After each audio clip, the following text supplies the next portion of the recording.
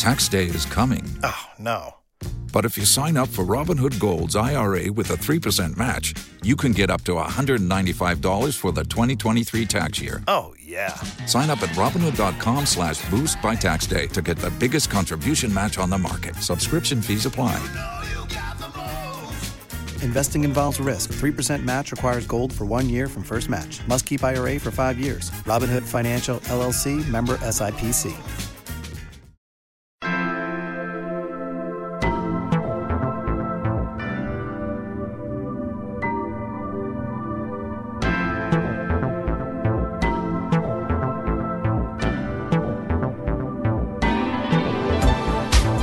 Welcome to the Philippe Matthews Show at thepmshow.tv. Named the Oprah of the Internet by Mark Victor Hansen, Philippe Matthews doesn't ask questions that are different. He simply asks questions that make a difference. The Philippe Matthews Show features entertainers, bestsellers, authors, thought leaders, change agents, and world-class experts in the field of personal, spiritual, and professional development. An internet marketing entrepreneur, Philippe is the creator of the How Movement, dedicated to teaching people how to move from the mindset of hope to the process of how. If you are ready to take your life to the next level, move from the mindset of why to the mindset of why not. Tune in right now to this latest edition of the Philippe Matthews Show and watch your life grow. And we're back, ladies and gentlemen, on the Philippe Matthews Show, and we have Dr. Meg Blackburn Losey back with us on our series on consciousness and energy, and it has been, if you've been tuning in, and listening and watching them, they have been absolutely miraculous. Today we're not falling short either, as we have her back with us to talk even more about energy and consciousness, and what happens what happens to our soul when we spiritually die. How are you, Dr. Meg? I'm great. It's great to be back. Hi, everyone, and thank you for being with us today. Fantastic. So, as I always do, I've got my pen ready and I've got my pad here. I am in class. And our last show was absolutely amazing. And we talked about what happens when the body passes on, and what happens to our soul, and we've started to delve into various different ways of what happens to us depending upon the type of death and the way the death occurs. And so I wanted to talk this time more about death and hauntings and why we see certain things on certain dates, like a ghost train or troops marching and various different things that poltergeist, all of these very esoteric, taboo, dark subjects that people are afraid of, but really there's nothing necessarily to be afraid of. So talk to us about, set that foundation for us. Sure. Well, in our last episode, we talked about how we're etherically put together, the kind of anatomy we have outside of the physical world, and how all that supports us and helps us create the life we want and expresses us as an aspect of creation. Mm-hmm. And there comes a time where that part of our journey is done and we leave our bodies and we go back toward home. And sometimes we go straight there, and sometimes there are other things that happen. So when you and I talked afterwards, we were so excited about the conversation, we decided that we really needed to kind of delve further into, well, what really does happen after we leave our bodies. And mm-hmm. so I thought that maybe today I could share some of that. And I want to preface it by saying that there's no reason to fear any of what we're going to be talking about. Mm-hmm. And my personal way of seeing this is that creation has a lot of neighborhoods, and sometimes we get lost and get into the wrong one and don't know our way home, mm-hmm. or sometimes we get there and we're having so much fun we don't want to leave. So mm-hmm. That's kind of my attitude. Just want to preface it with that, because some of this topic is a little on the heavy side, not most of it, but I don't want to propagate any issues of fear or concern with anyone. So that being said, when we pass, when it's a normal passing, and I have actually literally walked people across to the other side. Some of us are able to do that. And when you do, you see different things depending on that person's belief system. A lot of what a person experiences at the very first of their passing is based on what they believe. So some people will see big open grassy fields and then enter a forest. Some people will see clouds and, or other relatives that have passed or other people who come to meet them. There's any number of ways to be greeted on the other side, all very beautiful for the most part. When we pass away naturally, it's generally very peaceful, and that's the first thing that happens. And then we go through times of learning or processing the life we just left, our even sometimes our other lifetimes and our future lives. And so they're kind of like pit stops. You can think of it like coming up from a deep sea dive.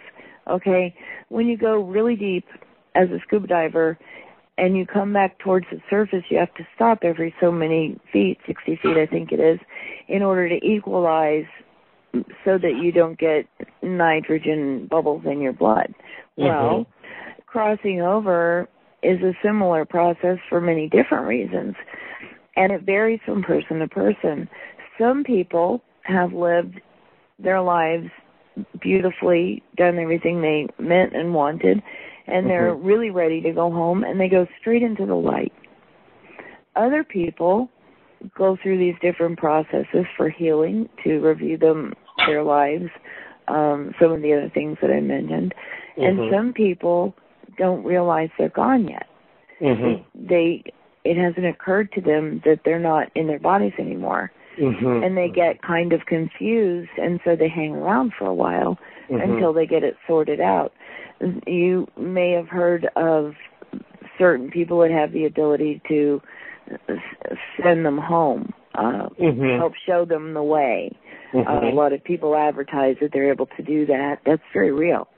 All they need is an awareness and kind of a bit of a nudge to go on home, and that's not a bad thing. It's just kind of giving them a map where they're headed. So they're just confused, and so they hang around. What a lot of people don't realize is that most people that pass will actually hang around for several days and even attend their own funerals. I've heard a number of stories about people having experiences with their deceased relatives contacting them in some form during their funeral service.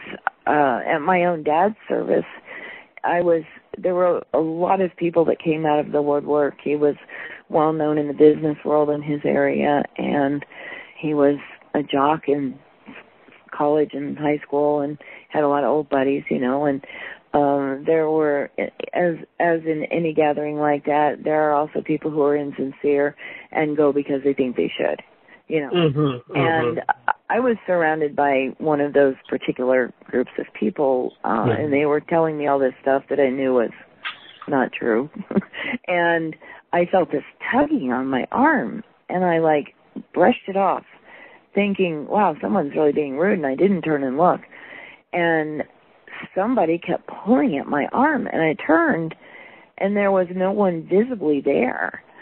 And I realized that my dad was pulling me toward the door. He was not okay with what was going on, and he was trying to get me to move away from those people and was literally pulling me toward the exit.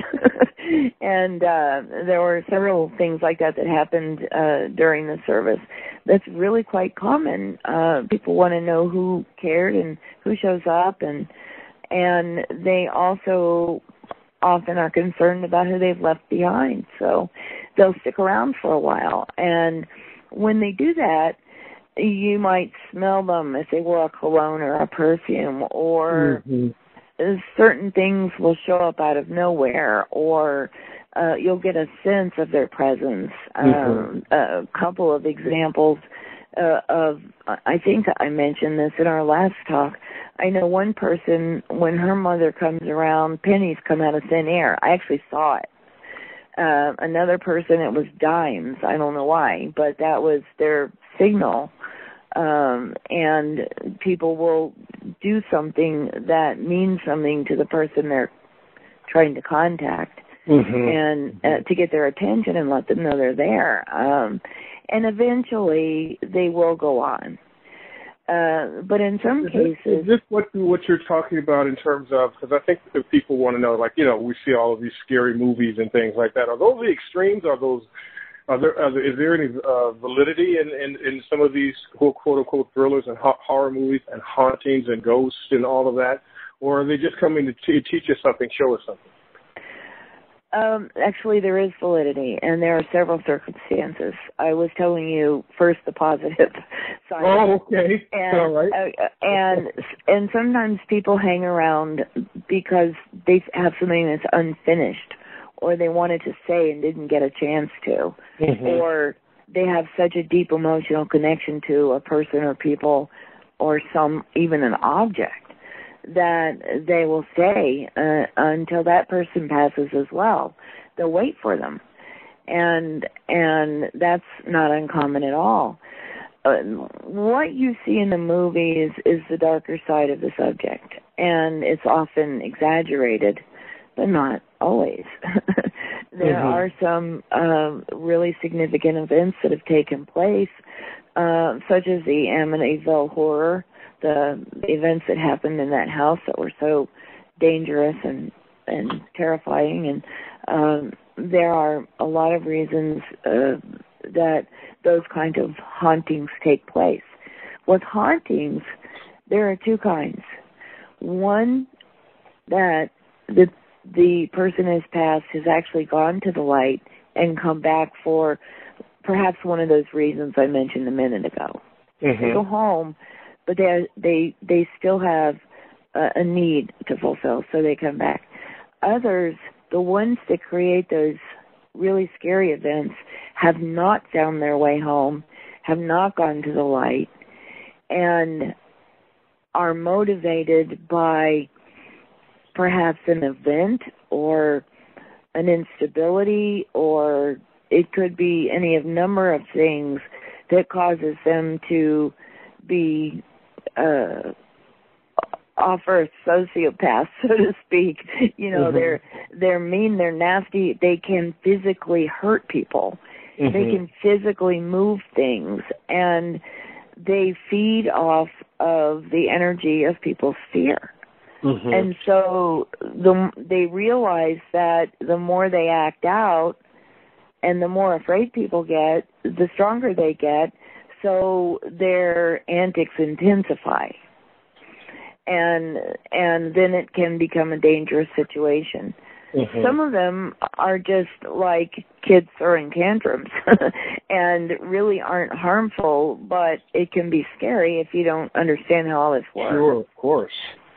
So for the most part, hauntings are not dangerous and are simply people who have gone to the other side who either don't know their way home, have concerns, or have ill intent for some reason toward a person or a situation. A really good example is in Pendleton, Oregon, there's an underground. They call it the Pendleton Underground, and I actually did an interview about it for Halloween, and wow, did they do a whack job on me. I'll never talk to those people again. They edited my interview into a sensationalized, untrue story is what they did. But when you go down under there, one of the earlier rooms that you enter into, there is a malevolent spirit there. And I have actually seen him slam doors, I mean hard, and move things, make noises, and it can be really scary. It's very dark down there. And there is another being who's not in the underground, but in the entrance area, there's a bathroom area that didn't used to be there. So sometimes they come with the land, not with the building. You know, sometimes it's from history rather than a specific, like, location building-wise or something. Buildings get torn down, other things get built, but they remain because it's what they knew. And some people will stay in their homes when they pass, you know, that kind of thing. But back to my example of the Pendleton Underground, there's a woman dressed in 1800s attire. Our area out here was filled with pioneers who came and covered wagons and homesteaded land. I actually live on one of those places. And so there's a woman dressed like that who's very busy and not aware of anyone else being around her that I have seen every single time I've been there. And as you move through the underground, it was literally a city entity.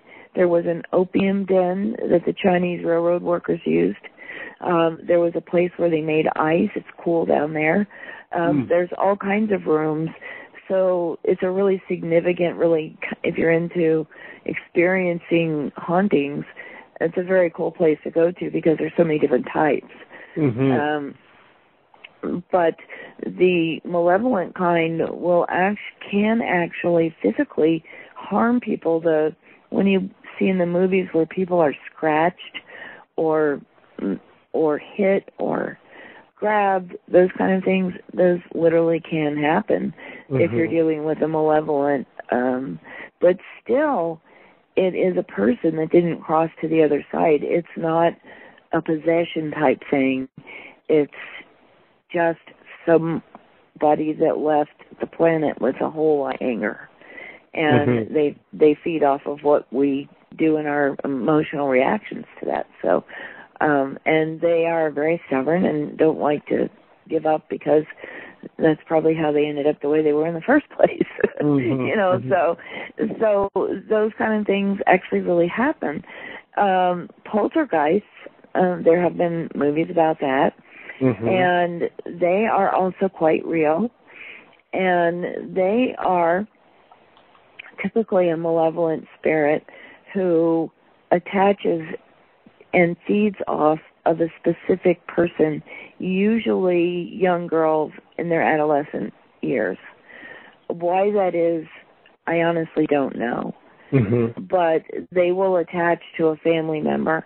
And the really crazy thing is people will move to get out of the house thinking it's something like a haunting, and the poltergeist moves with them because they have energetically attached to someone in the family, like I said, usually an adolescent female. So, and they are really troublemakers and can cause things to fly across the room, fall off the wall, furniture to move. I've literally actually seen some of these things happen right in front of me. So I speak from a place of experience, not an imagined one, so to speak. And so the whole thing about ghosts is, you know, it tends to be sensationalized. And what people don't realize is they're hanging around for a reason. And what we need to do is understand what's going on and if they need assistance or if it's part of their process. And sometimes you can't figure that out. But usually, if they're hanging around and they've been to the light, they come back, they're doing so to support someone or to wait for them, or, you know, they've gone home, they've gone through their process, and they're so determined because they love someone still here so much that they'll stand as guides or assistants to them. Or they'll feel like an anchor, like they're just really giving strong support. And the closer they are, usually the more recent the death. And they will actually move farther and farther away from our reality until they actually finish crossing over, and then we don't sense them anymore. Mm-hmm. And how long that takes depends on the person and the situation. The ones that are of a negative nature are often caught in a place that some of us call the gray area. Some religions might call it purgatory. Mm-hmm. It's a no man's land, and it has different levels of distress. And it is very, very difficult to find your way out of. And it's not a nice place. It's not hell. It's not that kind of an inference. I'm not speaking of that. What I mean is it's a place where they go for varying reasons because of the negative nature of their lives or how they left or what they carried in their hearts even. And they'll get in that place and everything painful is often amplified for them. Mm-hmm. And they'll start acting out, and sometimes they'll flash through to our side briefly. And so some of those surprising things that happen can be coming from that place. That's a really awful place for a soul to be. Mm-hmm. But the good news is there are ways out, and if they, we'll just say, if they do their work, they'll be able to find their way home. They're not forever stuck there. It's entirely up to them to come to realizations that open doorways for them. So that's one of the not-so-nice places that people can end up. But again, that's not the commonality, so... What about dates and certain dates, events in history and things like that seemingly repeat themselves? What is that? How is that related to this? This is something that I find really fascinating, and I'm really glad you asked me about that because people confuse this with so-called hauntings, and it's not that at all. Remember in past episodes we talked about how light remembers and records mm-hmm. everything that ever happened? Mm-hmm. Okay, so imagine that there is an event taking place. There's a lot of emotion involved, a lot of fear or passion even, or any number of strong emotions feeding the situation.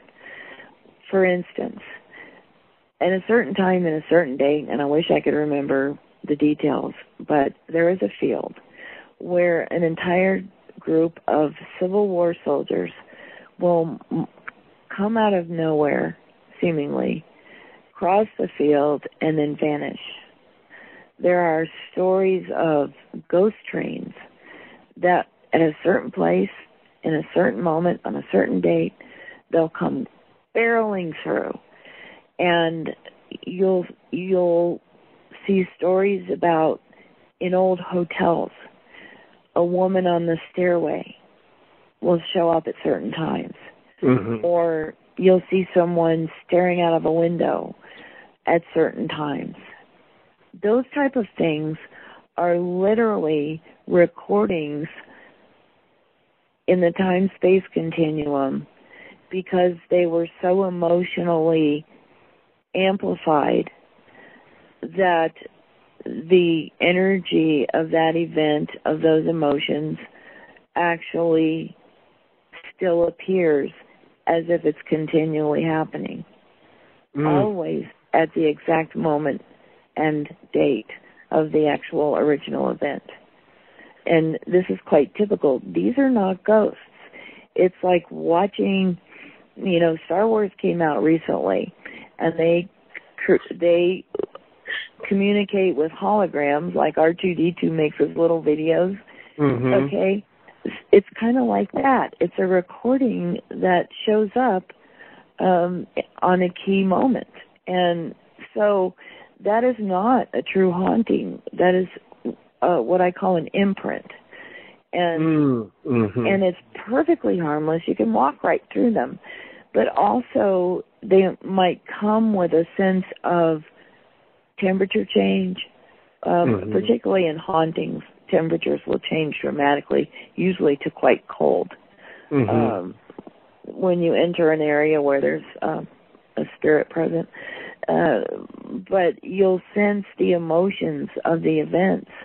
There was an old hotel that I knew intimately. I was a real estate broker, and I knew the history. I knew a lot of the events that had happened there. And every time I showed it, I saw stuff, and there were different events that had happened there, and they were imprinted. Interestingly, I always knew that place would burn, and I remember saying to someone, this stairwell is going to act like a chimney when this place burns. I don't know if it ever did, but ultimately it actually did go down. It did go up in flames, and I had picked that up from who kept showing up as I went around through. It was a huge building, old. It was actually an old hotel, and had been turned into a bed and breakfast. The railroad used to stop there, so it had a lot of transients, a lot of different kinds of people, a lot of different events, suicide, violence, but also some really beautiful ones. And that was another hodgepodge place of stuff. And so people can get very confused about what they're dealing with when they go to places like that, because the immensity of emotion that comes with their appearances or visitations, and even the imprints, can be overwhelming because that's what caused them in the first place. So you may actually pick that up, and that's how people who are intuitive are actually able to tap in. They start feeling that, and then they'll track into it and get more information, and are actually able to get full descriptions and even names and descriptions of the events, because it's so clear in the energy of the spirit who's visiting or hasn't left. So it's a fascinating subject to me because of all its nuances and the possibilities of, well, which is it? What are we looking at here? But yet it's nothing to be afraid of. It just is a part of the process of not being in a physical body anymore. Has so many different aspects to it. We talked about, we started to talk about this in our last show, and that is, as you were saying too in this one, various different types of death. I mean, I don't know. Did we ever talk about what happens with different types of violent death, suicide? As you said, sometimes we pass over and don't even know we're gone.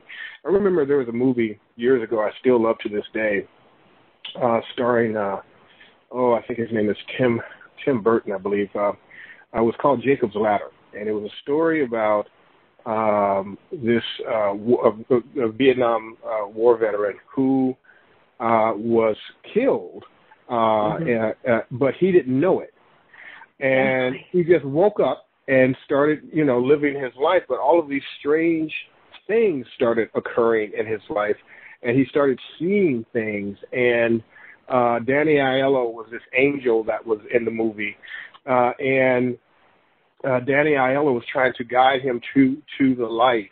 And then he had a girlfriend, an athlete named Jezebel, who kind of represented his dark side, and he was just fighting back and forth. And what was fascinating at the end of the movie, we all realized, oh my God, he was dead all along. He had passed over all along, but this was his process of going through the Jacob's Ladder, and it was absolutely amazing. Talk to us about, I guess that process of different types of death.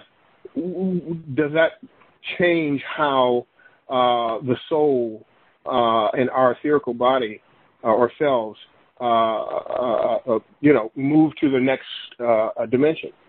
It absolutely can, and I touched on a normal death pretty well, I think. And we really ran out of time last time, and we were just going into this place and needed to end the interview because of the time factor. So I didn't really get to explain that. When a person meets a sudden death, whether it's through a car accident or, well, there's never an accident, but through an event that is literally they're thrown out of their bodies. They die quickly of the impact or whatever the bullet, whatever the case might be. They're thrown out of their bodies, and they don't know they're gone. And they actually can, just as you described, will be so unaware that they've left that they actually do try to live their lives for a time until someone or an angelic being or some other loving spirit helps them realize that they need to go home. They don't have time to have a realization. They die so quickly they don't see it coming, so they don't have a frame of reference for the fact that they've crossed over. And interestingly, that can happen with animals too. Quite sadly, I'm actually dealing with that right now. I had a beautiful companion, Great Pyrenees, who apparently during the night last week went after a coyote. We are out in the middle of nowhere, and that was his job. And the coyote led him somewhere he'd never been, and they got onto a train track apparently, and he was hit by a train and killed. His favorite thing in the world. I have a UTV vehicle, a utility vehicle that I drive around the ranch. You know, it's kind of like a four-wheeler, but nicer. And his favorite thing in the world was to go with me for rides every day to do my chores. He's still there. I see him, and I feel him, and every time I sit in the seat in there, my heart opens so hugely, it hurts. And so it can happen to animals, too. He doesn't know he's gone yet. I tried to send him home, but he totally ignored me. And he will go on. But it can happen with animals, and it can happen with people. If it happens with an animal, a lot of times you'll catch that animal out of the corner of your eye somewhere in your house or in your yard, wherever, especially if you were real bonded with them and spent a lot of time with them. They'll stay with you for a period, and then they'll move on once they catch on.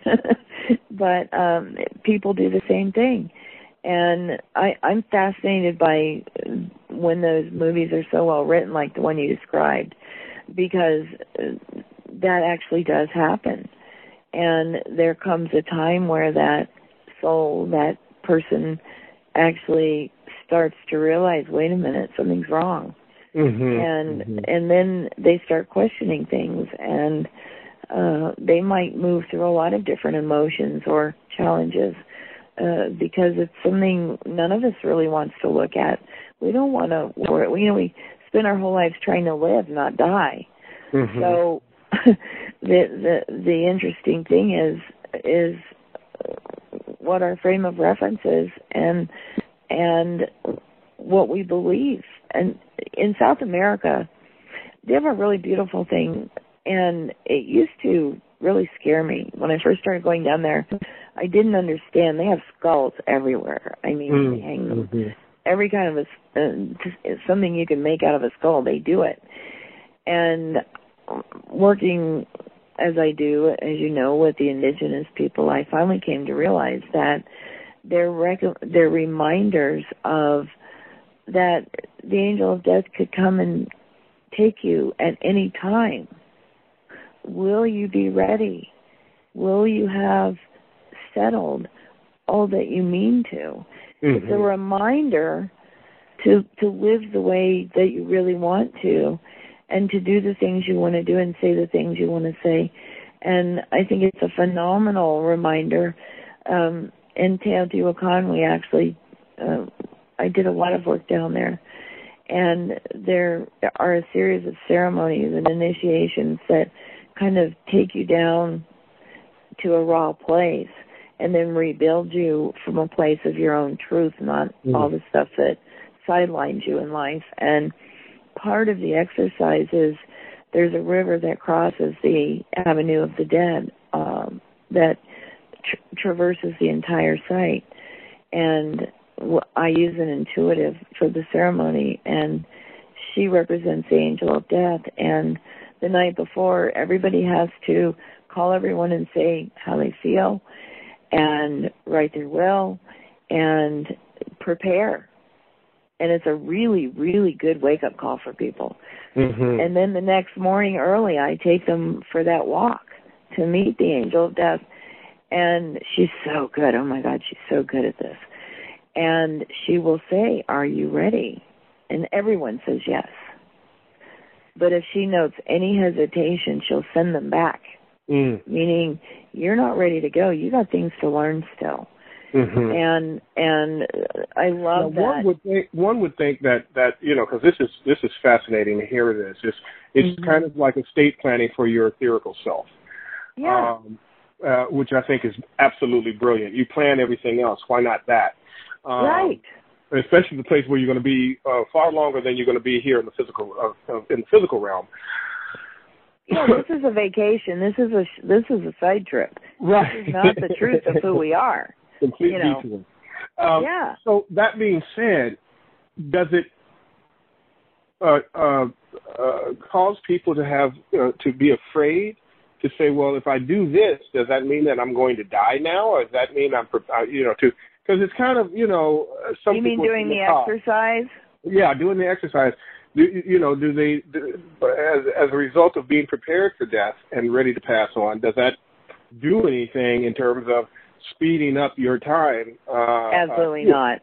Okay. In fact, it does it's nothing more than having a mirror standing there for you to look at your true self. Am I living the way I want to live? Am I doing what I really want to do? Am I truthful with myself? Because that's really, that's a part of how they're guided to look at themselves when they meet the angel. And the truth is, when people are going to pass, very often an angelic will come and stand vigil and wait to guide them across. And so that ceremony is hundreds of years old, by the way. And it's actually based on real events, and it's used as an awareness, nothing more. There's no risk in doing it, or I wouldn't do it. I wouldn't have done it. I'm not working down there temporarily. Mexico's too iffy right now. I don't want to take people down there and put them at risk with all the craziness that's been happening. So sure. But it's when we live our whole lives fearing death, most of us, and then when something happens and we face our mortality, it changes our lives. We see things differently. We do things differently. And so that whole South American concept, I think, is a magnificent thing. I've always taught people, be what you intend. What are you trying to create? People go to classes after class, after, seminars and workshops, looking for answers. And I always ask, who is it that you mean to be? And they don't normally know where they're trying to head because they don't understand. And I'll just tell them that the answer is simple: be what you intend. Wow. Would this exercise and this process help those who are depressed to the point of almost suicide? Would it help them find their purpose and find their way? As you say, it's a mirror for them. That when you get to the point where you're so depressed that you just don't want to be here, and you're self-destructive and what have you, would this exercise be a good way for that audience, for those individuals to find their true purpose and mission and find how beautiful death is, and that as a result of that, they still have value. They still have something to offer and something to do. Mhm. You know, that is a significant question, and I'm sitting here conflicted on how to answer it. And the reason is that when people are depressed to the point of being suicidal, their rationale is a bit twisted. Their sense of truth has taken them to a point of despair, and they're very fragile. And this kind of exercise could do one of two things.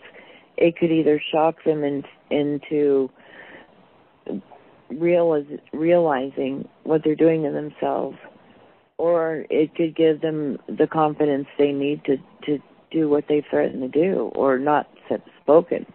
So I don't really know that I would play with that. It's a powerful exercise because they actually have to start in hell and work their way out, and go through a number of letting go of things, preparing for death.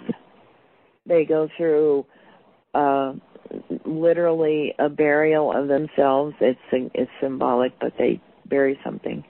They go through a mental area. They go through an emotional area, and they go through a spiritual area.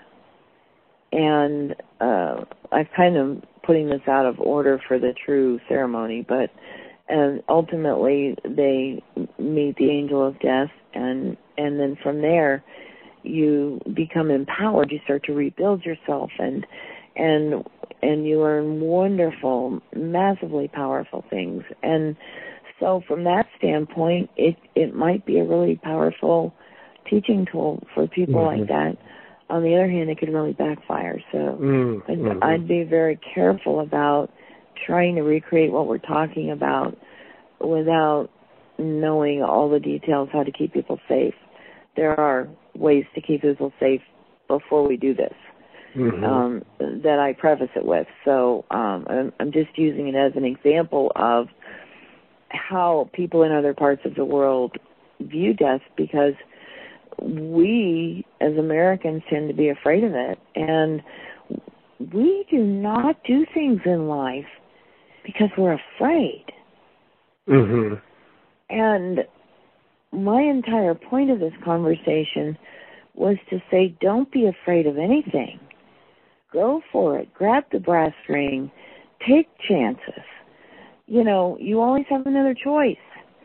And there's no reason, this is really bad English, there's no reason to not make that other choice if you're not happy with the way things are turning out. And there's no reason to fear the moment when it comes.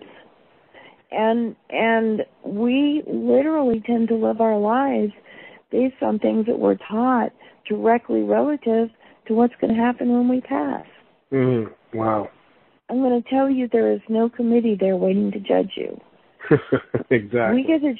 We get to judge ourselves through our life review. Ask Daniel Brinkley about it sometime. He'll tell you how painful that was.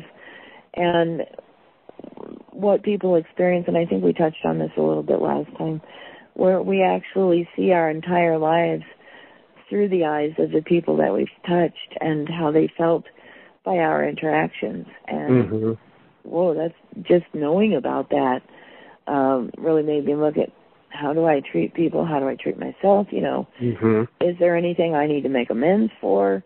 Really changed how I looked at life and things, and how I might be affecting other people. And that was significant, just as an awareness. And we don't realize the effect we have and what we leave behind, and how it ripples outward into other generations and other lives. And so it really comes down to being what you intend, and being in integrity with ourselves, as we talked about previously, knowing ourselves intimately, knowing what's true for us, and living that, and being unwavering in that truth, but also open to new and different possibilities.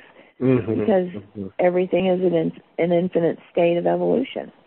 So nothing is definitely true forever, except the fact that we come and we go in our lifetimes. And even that has certain relevances. So we limit ourselves during life, and that was why I wanted to talk about this, because the truth is we don't have to. And what happens when we leave has everything to do with how we live. So, and what we believe and what we know. So giving ourselves the opportunity to have those experiences and be comfortable with who we are has everything to do with how wonderful our experience can be when we do decide it's time to go. I love that. So is this a part of what you're going to be doing in Guatemala, or is this a different retreat? This is Guatemala's different. In this case, I will be working with the Mayan elders, the highest Mayan elders in Guatemala, and in fact, mostly in the world. I'll be working with Grandmother Elizabeth Arujo and Don Alexander, who is the highest Mayan elder master. I forget his title. I'm so sorry. He's got like 6 of them or something, and I never get it right, so I'm not going to try. But he's 88 years old, and he is significantly well-known in indigenous circles, and anyone who works in the spiritual world has probably heard of him. He actually asked to join us, and I was pretty blown away by that. And, I'm going to let this trip be whatever it evolves into, because I have a real strong sense that magic is afoot here of the beautiful kind. And the way that this trip came together and the way it's evolving is really, I'm fascinated. I'm kind of just sitting back watching, but we will be doing high ceremony there. Mm-hmm. And we will be visiting their sacred areas like Tikal and some of the other ones. And I really don't know what we're going to do. When I do work with the indigenous, and I do work, I call it working with the truth. Whatever's given in that moment is what you do. You don't plan something to be a certain way, because then it's not completely true. You have to let it be what it is. It's like when I go to Peru, I have an itinerary. I always have an itinerary. But the shamans and I will look at each other, and we will immediately know we're not supposed to go do that. We're supposed to go do this other thing. Mm-hmm. And I tell everybody my trips are fluid that way, because then they're in truth, and we keep it that way.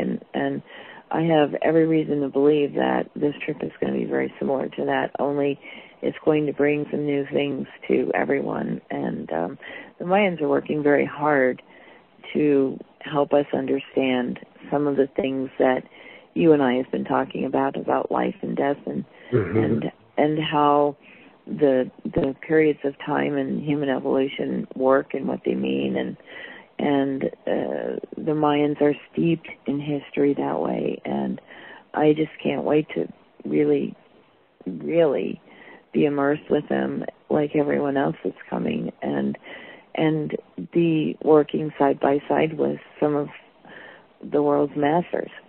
Absolutely. And older heritage, So, yeah. So thanks for asking.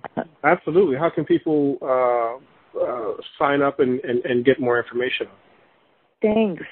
Just go to my regular website, which is SpiritLite.com, and click on my schedule, and then click on journeys. And I don't have a lot listed. I've been insanely busy, and I'm way behind.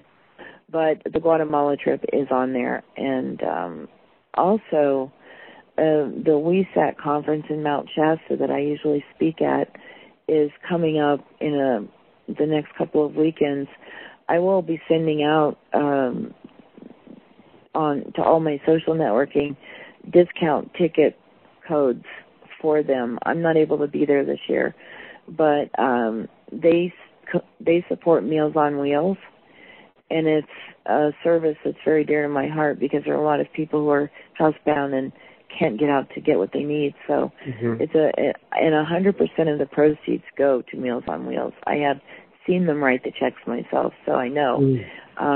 If you're in the area or you've always wanted to go to Mount Shasta, I'll be sending that out in the next day or two. And if you want a code sooner, just email me at DocSpirit, DocSpirit, at, what is it? touchingthelight.org, I think.